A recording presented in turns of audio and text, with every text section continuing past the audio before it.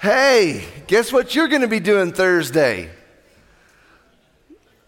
Eating.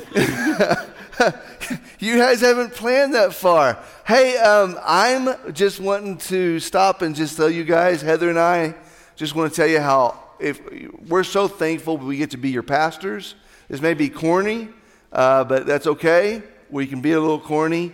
But when I think of the things that I am so thankful for, moving to Lee County 24 years ago to be the pastor at Cowboy Junction truly is one of the highlights of my life. And I'm truly blessed to have you guys in it. Heather and I feel the same way, and we love you very dearly. See, you lived through it. No one cried.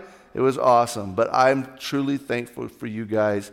Thank you for letting Heather and I be your pastors. We love you very much. Tonight, I want you to... Thanks. Go to Acts chapter 9. We want to welcome everybody on our online campus. So glad you guys are joining us today. Let's give you an update real quick. Yesterday at the Juvenile Detention Center, they went from 5 young men to 7 young men. How about that? Yes. Jeremiah is on the front row. Jeremiah, did you ever speak Spanish before this? Poquito? Nothing good? Yes. Not only in the last few weeks has Jeremiah learned how to speak better Spanish because some of the young men in the Juvenile Detention Center just speak Spanish, but he has also been helping out at the racetrack and at the Juvenile Detention Center in worship, playing the guitar and singing worship songs in Espanol. And you tell me the Holy Spirit still doesn't work through tongues. It is so stinking cool. That's so stinking cool. So, anyway, my recommendation, if you're in the room and you'd like to learn another language, you need to be filled with the Holy Spirit, and it can help a whole lot. How about that? Yes. Acts chapter 9. Today's a cool day. I'm going to read you something that's really cool. We're going to start in Acts chapter 9, verse 1. I'm going to read it to you, but let me tell you where we're going to go with this. This is a special day. It's our end of the year offering, and at the end of today's message, we are going to take these envelopes that we've been praying over for the last week, and we've been believing God and praying that He would give us, our families, a number. How do we make our checkout? How much do you want us to give for the last 4 weeks? And this isn't unusual. This is what we do at Cowboy Junction this time of year.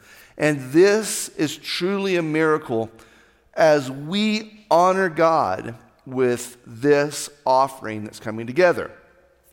This is no small thing.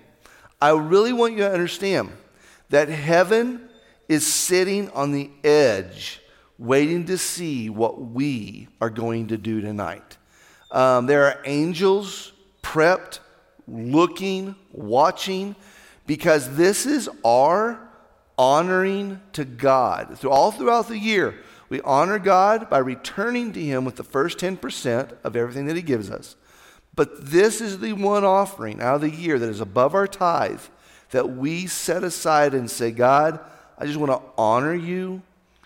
I want to praise you. I want to give above my tithe. I want to prepare my heart, my family's heart for what are we going to do. This is not unusual. It's all throughout the Bible. And tonight's going to be a very special thing. Yesterday, something really cool happened.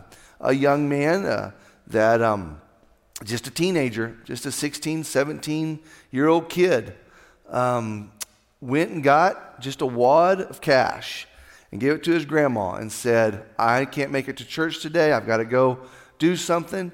And she said, Ty, it was just this wad of cash that he'd been setting aside for the end of the year offering. And the grandpa came in and said, what is that all about? And she said, this is his end of the year offering. And it was a sizable amount, and Grandpa was so touched by it, he went around the corner and wrote his check out and said, we'll put this in with it. All led by a teenage kid. You don't plan for stuff like that. In my mind, when I think of end of the year offering, it's always adults that have just been, well, we can do this much this year and this much. It blows me away, the people that God uses, that the people that turn to God and say, what do you want me to do? And yesterday my heart was touched so much by this teenager's faith. It touched his grandpa's faith and his grandma as well. And I just want to share that with you. He's not here today, but I get to tell you that story. But we're going to do this at the end of the message today. Acts chapter 1. We're in a series called See, and we've been looking everywhere in the Scripture where these words were used. And this is what we're about to read, one of the most significant parts in the New Testament history. This is Jesus' church beginning. That is, if it wasn't for this, I don't know if we would know like we know today all that we know. And you're going to see what I'm talking about here in a minute.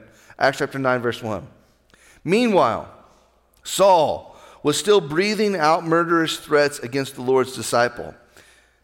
He went to the high priest and asked him for letters to the synagogues in Damascus, so that if he found any there who belonged to the way, and that was the word they used to describe Christians. They didn't say Christians back then, they just said the way. So if they found anybody belonging to the way, whether men or women, he might take them as prisoners to Jerusalem. As he neared Damascus, this being Paul, on his journey, suddenly a light from heaven flashed around him, and he fell to the ground and heard a voice say to him, Saul, Saul, why do you persecute me? Who are you, Lord? Said Saul. I am Jesus, whom you are persecuting. He replied, now get up and go to the city, and you will be told what you must do. The men traveling with Saul stood there speechless. They heard the sound, but did not see anyone. Did you hear that? The men traveling with Paul heard the sound, but they didn't see anything. Saul got up from the ground, but when he opened his eyes, he could see nothing. So they led him by the hand into Damascus. And for 3 days he was blind and did not eat or drink anything. In Damascus, there was a disciple named Ananias. And the Lord called him in a vision, saying, Ananias. Yes, Lord, he said. The Lord told him, go to the house of Judas on Straight Street and ask for a man from Tarsus named Saul, for he is praying. And in a vision he has seen a man named Ananias coming, and come and place your hands on him to restore his sight. Lord, Ananias answered, I have heard many reports about this man and all the harm he has done to your holy people in Jerusalem. Okay? And he has come here with authority from the chief priests to arrest all who call upon your name. But the Lord said to Ananias, I have heard many reports. Go. This man is my chosen instrument to proclaim my name to the Gentiles and their kings and to the people of Israel. I will show him how much he must suffer for my name. Let's pray. Father, we love you. Open our ears to hear and our hearts to receive. We thank you for your word, your way, your truth, your life. There's something in this that I truly believe we, as your kids, as your people, need to see. We love you. We trust you. It's in Jesus' name we pray. Amen. So, I just read you the beginning of this amazing story of Saul to Paul. If you're new to this whole Jesus following thing, let me explain the significance of Paul the apostle.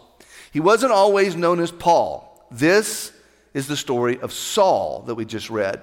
And Jesus meets him, and he has an encounter. And now we find that he's blind. He can't see. He doesn't know what to do. But he's been given an instruction that Ananias is going to pray for him, and he's going to receive his sight back. And Ananias is nervous because he's thinking, God, are you really sure about this? This could be jail time for me. It could even be death. But Ananias is obedient. Let me show you some things that happen next. Because whether you have heard this story a million times and you're like, this is really a great story, or you've never heard it, let me just remind you of some things. This is the beginning of the majority of the New Testament being written by this man named Paul.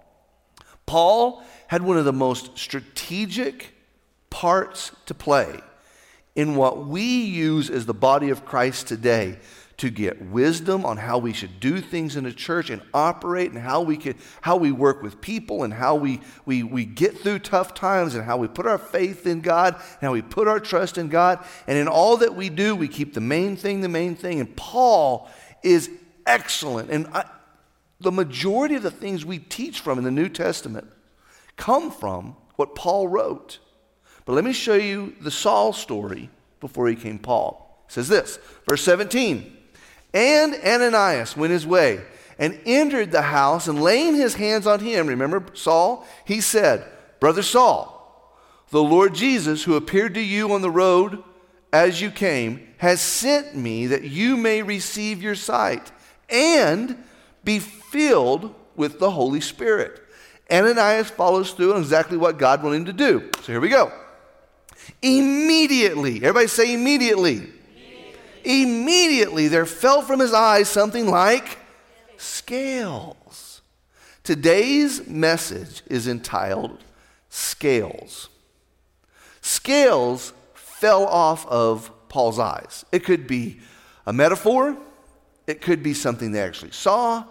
But it was so immediate that it was like scales fell off his eyes, and he received his sight at once. And he arose and was baptized. This is pretty incredible. But from here we see that Saul doesn't stay in one place. He gets up, he has a great meal, and then he goes to the synagogue in Jerusalem.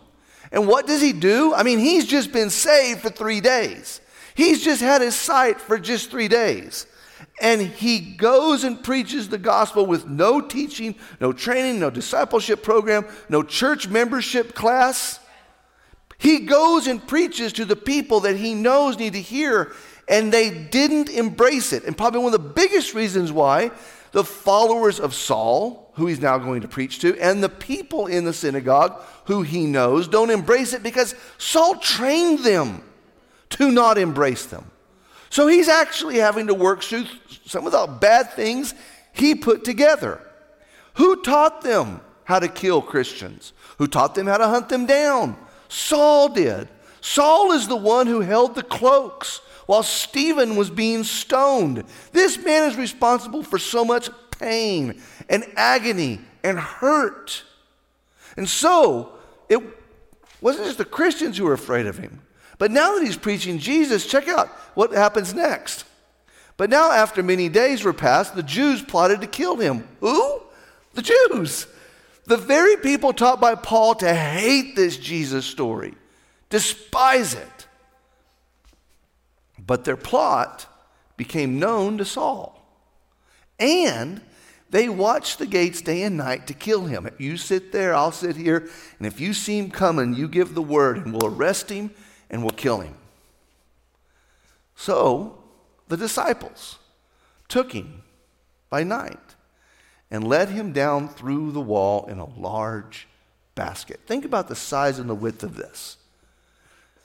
You would, in those days, probably would have had a family member or a loved one imprisoned by Saul.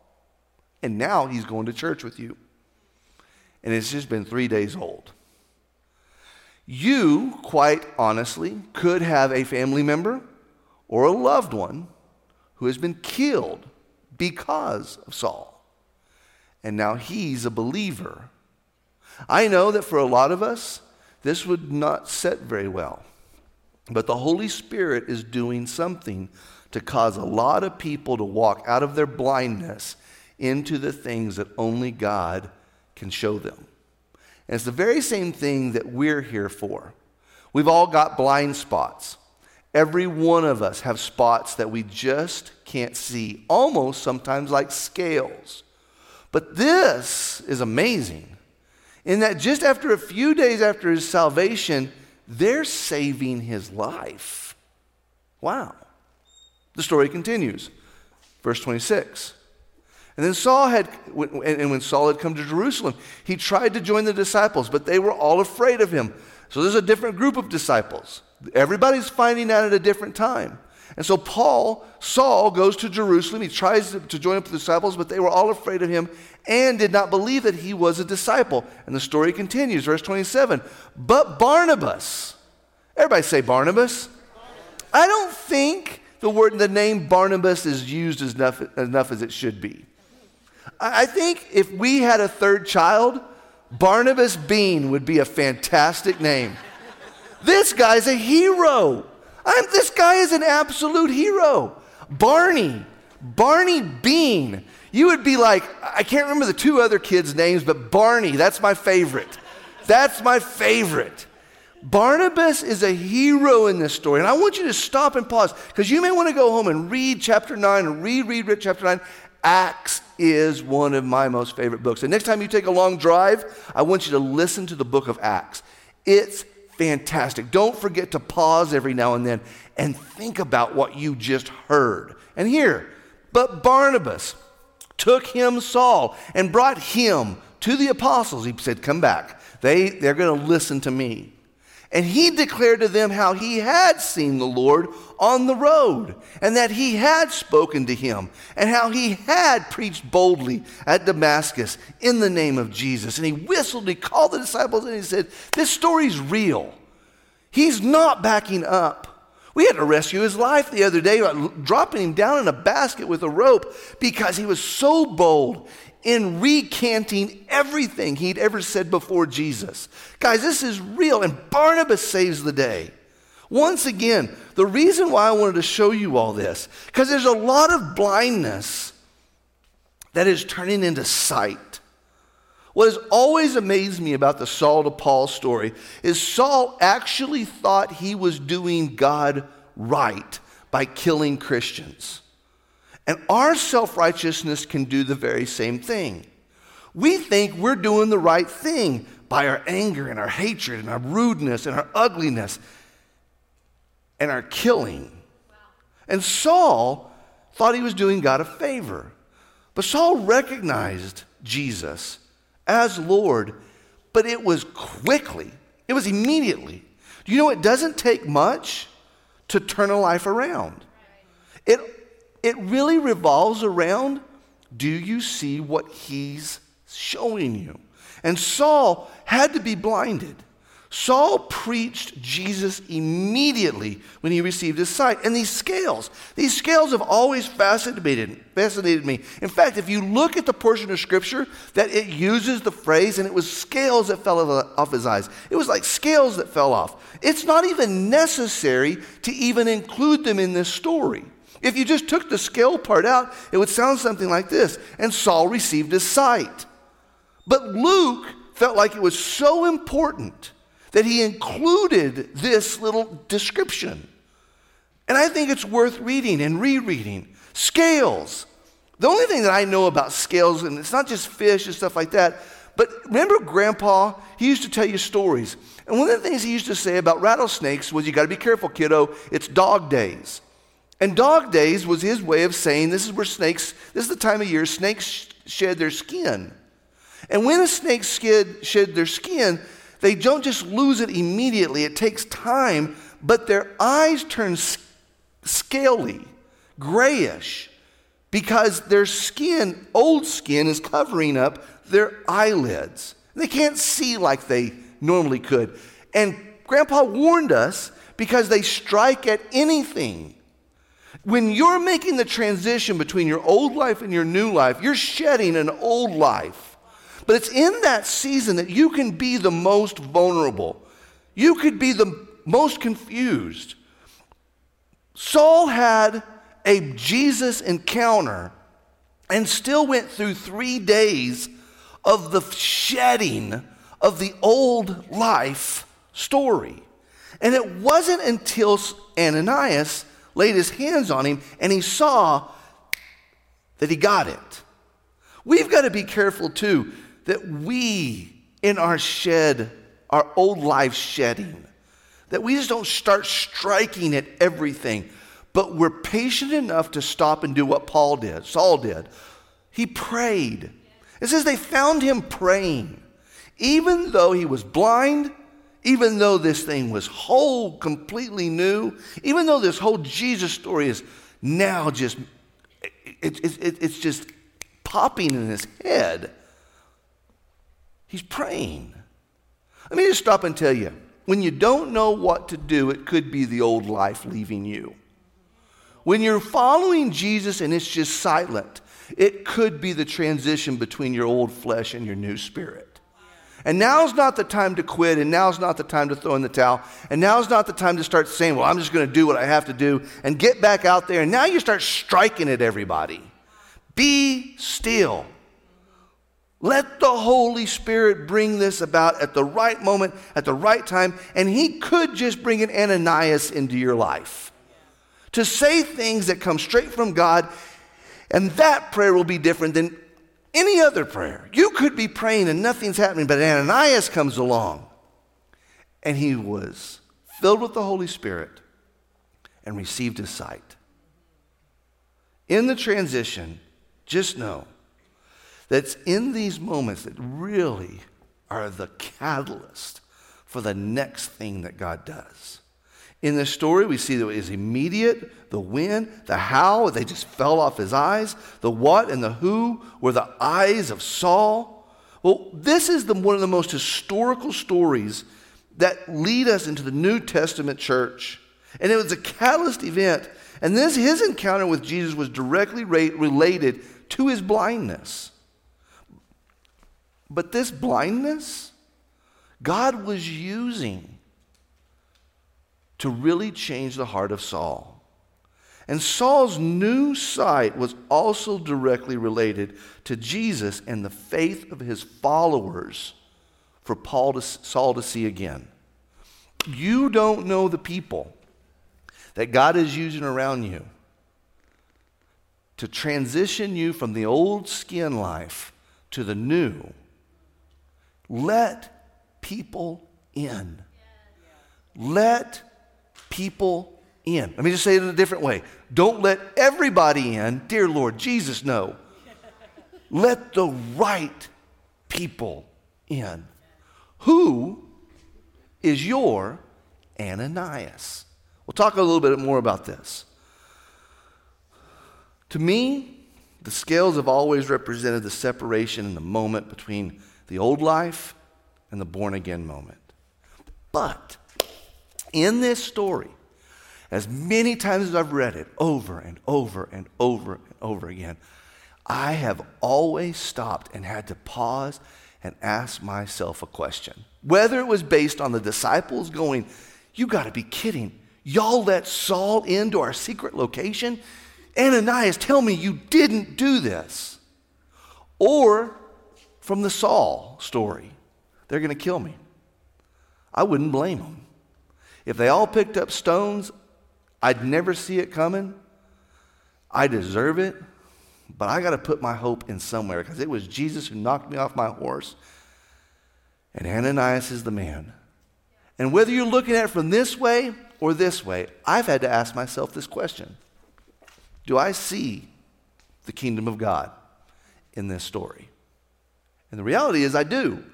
It's all over this story. But then I have to ask myself, but Ty Bean, are you willing to see the kingdom of God in your story on things that just don't make sense? I don't know how I would have reacted. You think of the person right now that you would just think this world would be a better place for all Christians if they just died. I mean, honestly, if God just struck them dead right now, we all got a text going, so-and-so just died. Would somebody in the church stand up and go, hallelujah? Nobody's laughing, but you're all laughing in a little bit of a way, huh? We can all think of that person, but who's going to be that person that goes, but what if? When they say, no, truly, I need Jesus. Are we believing, are we hoping for the Sauls in our life to turn into the Pauls for the kingdom of God? Come on, we got to, if you didn't know that. And we got to start calling their name out. We got to start praying for them. We got to start writing their names down on the Jesus board. We got to go out to that Jesus board. Every time you want to come to church, you ought to walk by that Jesus board and just do your 15 second, I'll give you 15 seconds, of just laying your hand on the Jesus sign and saying, God, I just don't give up on that Saul. We're not going to give up on that Saul. And Father, this is my time. Every Monday night I've been praying for him. 52 weeks out of the year. That'll get you to church. I've been praying for this guy. God, don't give up on him. Don't give up on him. Don't give up on him. You may know him, you may not know him. You may know her, you may not know her. But who is that Saul in your life that you would think to yourself, that would be the miracle? That would be the miracle. Because for me, I can be a lot about my kingdom and totally blind to God's kingdom. And in this story, it opens our eyes. I'm going to give you 3 things to think about today. 3 things that I hope causes us to see. The reason I'm preaching this is because I truly think that God wants to do something in this end of the year offering that causes every one of us to step out of our kingdom mentality and into God's kingdom, and even stepping into areas as we're generous with this end of the year offering. As far as stewards, we're going to take this offering, and then the church is going to decide, where should it go? How should we help people? What kingdom advancement should we do? And then we get to sit back and see God take a little bit and turn it into a whole lot of bit. Does that make sense? So here's my 3 points. And I really want you to lean into them. Number 1, you know what we learned from the story we just read? You must be willing to take a chance on people. I'm not just talking about your daughter. I'm not talking about your sons. I'm talking about people that other people have given up on a long time ago. Maybe recently they messed up so bad that someone would say there's no rebounding from that. But God would say otherwise. Listen, you must believe in Jesus. We know that. They must believe in Jesus. But this kind of revelation of believing in people and taking a chance on people is really the only thing that believing in Jesus causes us to then turn into believe in people. Because Jesus believes in people. We can't get hard-hearted. Now's not the time to get scales over our heart and our eyes towards people. Next time, and ladies, let me just turn to you and tell you. This Thanksgiving, I want you to ask your husband to go to Walmart and do the shopping for you. Yeah. And guys, I want you to say yes, but here's why. It's not punishment. It's just simply, there's a reason you don't like to go to Walmart, and it's people. And I want you to walk in Walmart, and before you walk in, I want you to be prayed up in the parking lot. I want Hosanna music playing on your radio. I want you to call me and say, okay, I'm in the Walmart parking lot. Just start praying, Pastor Ty, and I'm going to pray for you. I'm going to pray for you. And here's the goal. The goal is not to get the shopping done because we know you're going to mess it up. She's going to have to go back. Okay? The reality is you need this trip, and here's why you need it, because you're not going to see anybody in that store that you recognize or know. You're not going to see one person in that store you recognize or know. But I want you to walk into that store already prayed up, already ready, filled with the Holy Spirit, ready to go. You got your prayer goggles on. You got your faith gear in. You're locked, cocked, you're ready to go, ready to rock. And I want you to walk into Walmart, and I want you to go find everything you can on that list. But every person you see, I want you to start praying over. Because it's an amazing thing when you don't know them and you don't know their story and you don't know what's going on, but you have faith that God's not done with this community yet. And Walmart is an incredible place that either you're going to be mad you have to go to Walmart, or you're going to see it as a golden opportunity to pray for people and to see chains break. And to see chains break. I'm telling you, folks, we got to get out of our comfort zones. We can't get hard-hearted. We have got to lose this callousness. Because I think sometimes we go to church so many times that we just become so callous. And the kingdom of God is advancing. And I don't think God's people are advancing as fast as the kingdom of God wants to advance. The Walmart story is a very easy thing to do. But I don't know if a lot of people will do it. And the reason why is because we're just comfortable. And I'm telling you, there needs to be moments that we drive around our community and we just make laps and we just pray And we just pray, God, where do you want me in this community? God, how can I be a light in the darkness? And this is a moment that I think that I want to give you the permission as your pastor to start taking chances on people. People are already letting us down without giving them chances. So if you give them chances, why should it shock you? Some of y'all didn't like that statement I just made. But didn't someone take a chance on you? And if you don't think they did, you may want to ask them, was I a chance? Was I a chance? They were probably terrified to talk to you about Jesus. They were probably absolutely frightened to no end because the shot down factor, the really sharp tongue that you have, who you are, I don't know. But they took a chance to share with you the greatest story the world's ever known. And if it stops with you, it would be a tragedy. It's got to continue after you. We have to share our faith. And we've got to learn and be willing to take a chance on people. Why? Because Jesus did. Only secure people give power to others. Wow. Only secure in their faith people say, I'm going to trust you to go do this. There are people that you just don't know if you can trust or not. Give them some reins. I think there's people in the room right now that haven't been saved long, but we're just giving you permission. Here's Ananias in the story, who we don't hear much about, but he's doing exactly what God called him to do. He's got questions. He's wondering, God, are you sure? But he followed through on it. Secure people give people a chance to do something that God's called them to do. You must be willing to take a chance on people. But the second one, empowered people empower people. Yeah. You must do more than just believe in people. You got to give them a chance to fulfill their potential. Throw them a rope. Did you see the story? Can you guys imagine how the disciples, it had to have crossed their mind. Saul's in the basket. The Jews want to kill him. They're lowering him down with a rope. It would be a great moment to just go, whoops. I'm sorry. I'm so sorry. I'm so sorry. But they don't. They have the ability to turn him over or save his life. And only secure people have the ability to toss somebody a rope. Someone once held your rope. It's okay to hold somebody else's rope. I know that before I became a pastor, people held my rope. And they empowered me to be empowered. They saw the potential and they gave me the freedom. They let me go try, and I messed up and I rebounded. And I try again, and I did good and messed up and rebounded. But people kept offering me a rope.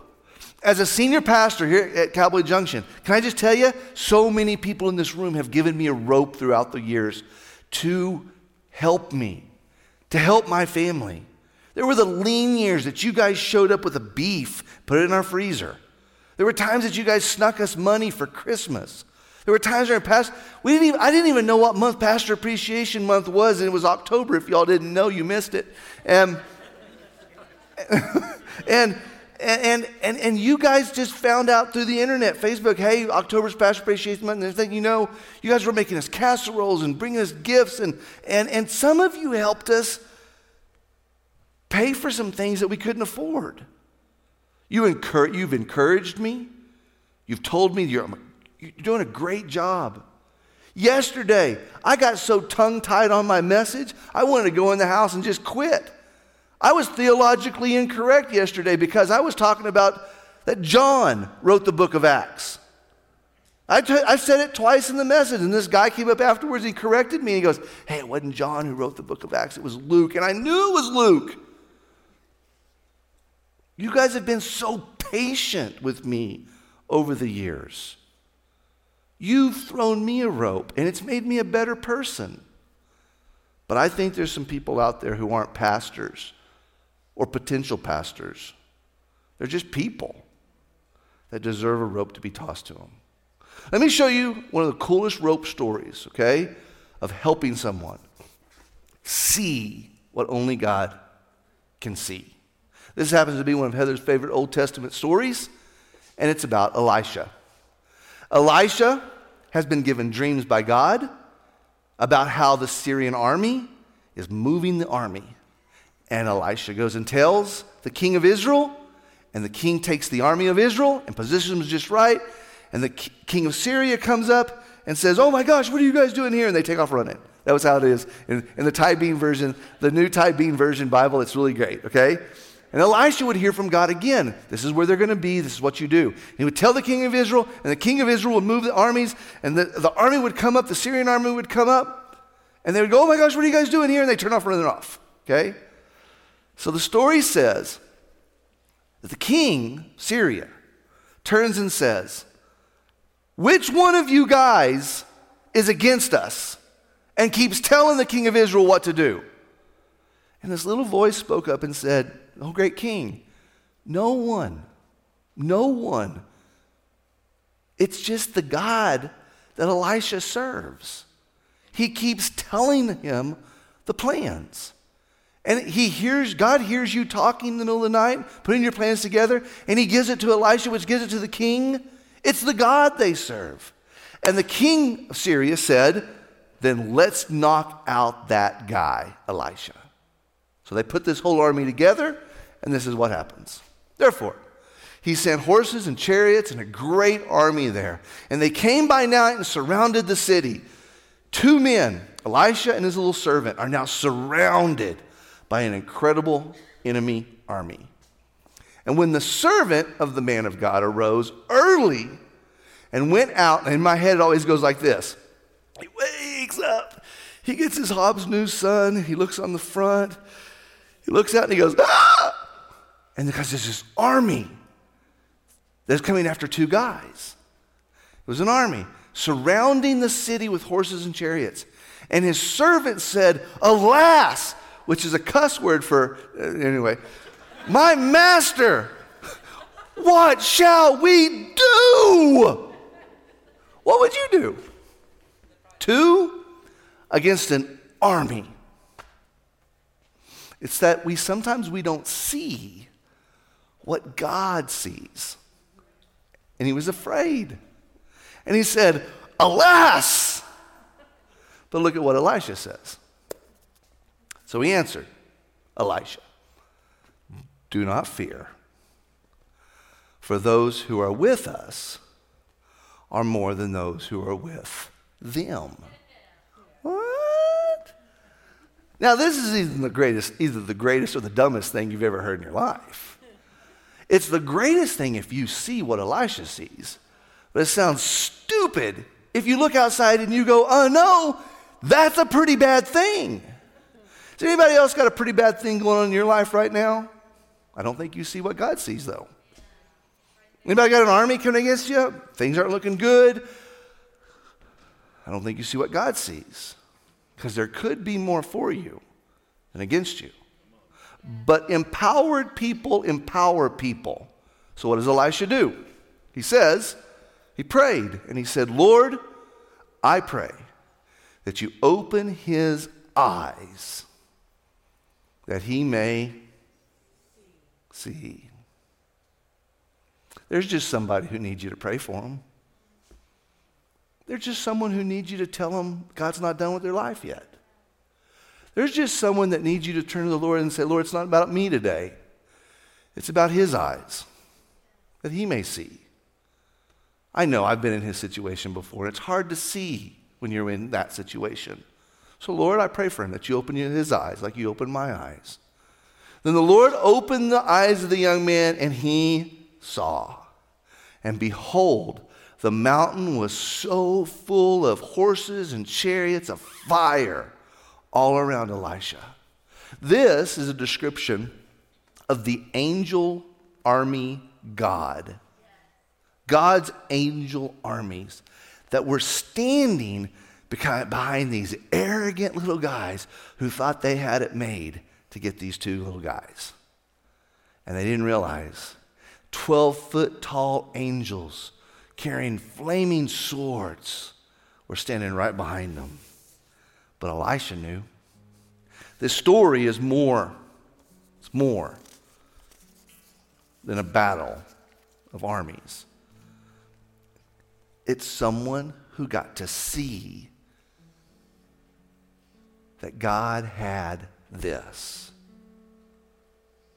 Third thing I want to show you, and I'm done. All followers of Jesus face the risk of losing everything to see all that Jesus is doing. Go back to the story, the Saul to Paul story. Everybody in that story risked losing everything. It was scary for everyone. If you read it really fast, you get through it really quick, and you miss everything about it. You got to think of the emotions and the heartbreak and the disappointment and the anger and the fury and the love and the confusion. I don't know a friendship that faces the risk of ending by someone sharing the gospel in that friendship. And it's maybe a reason why you've never shared your faith with your friends, because they just may never talk to you again. I get it. But would you be willing to lose everything at the hope of gaining all the things that Jesus wants to do in them, in you? Faith steps. It's the fear of, am I doing it right? It's the yeah buts. It's the crucifying of the flesh. But when you finally get through the fear, it's a major faith step. And it's the chance of losing everything, but the hope of seeing all the things that Jesus wants to do. In this offering tonight, it's terrifying. We think of the economy. We think of all the excuses. We think of all the things that would just be a great thing. If Ty Bean walked up and said, okay, guys, here's the deal.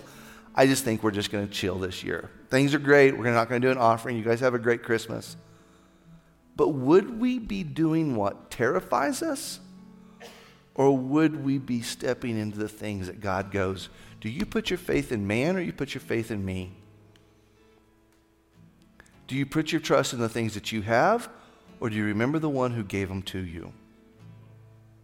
There's never been an offering in biblical history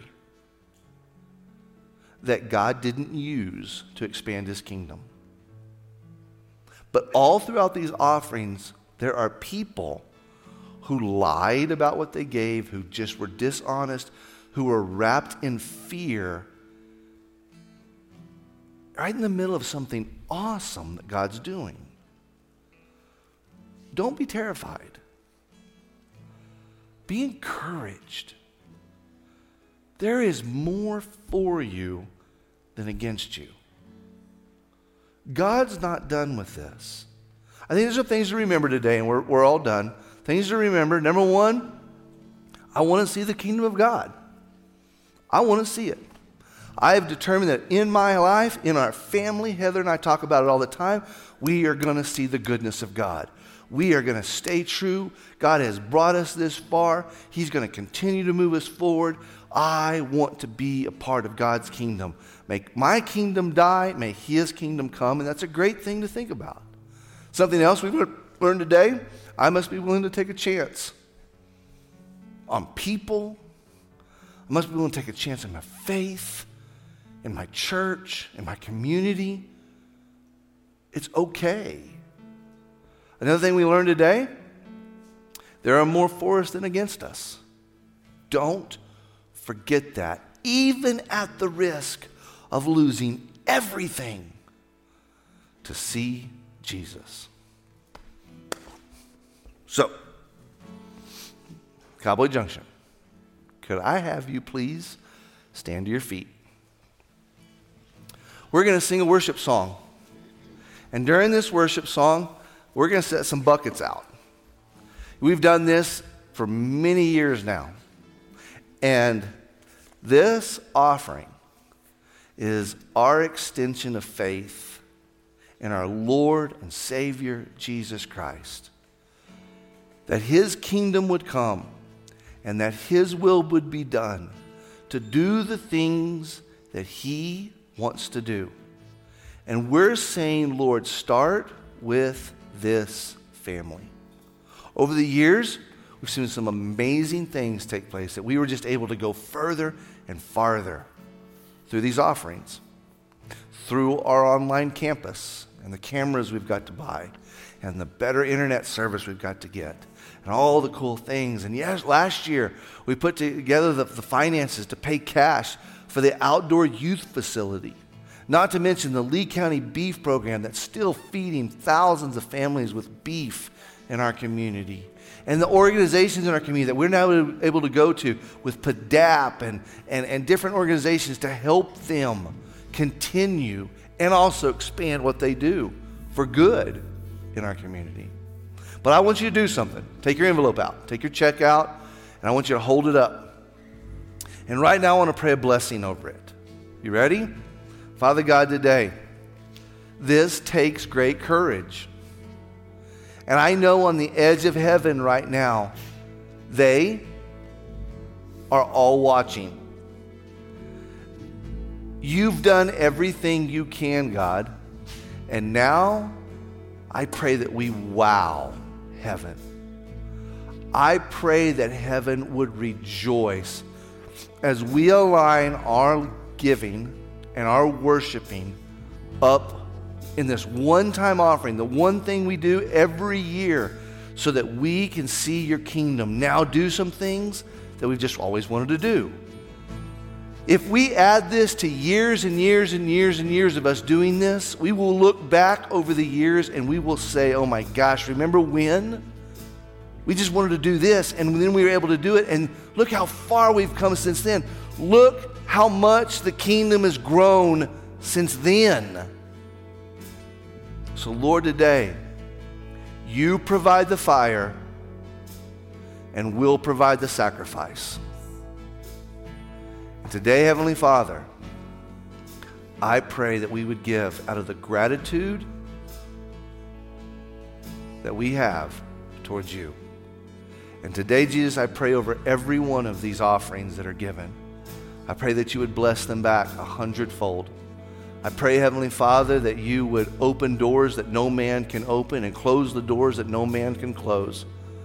Today, Heavenly Father, I pray that you would lead them and guide them, lead their children to exactly where they're supposed to be. And I pray for generations and generations, the seed of this faith would just be the spark for generations to come that only just add to this amazing day. Bless them, use them.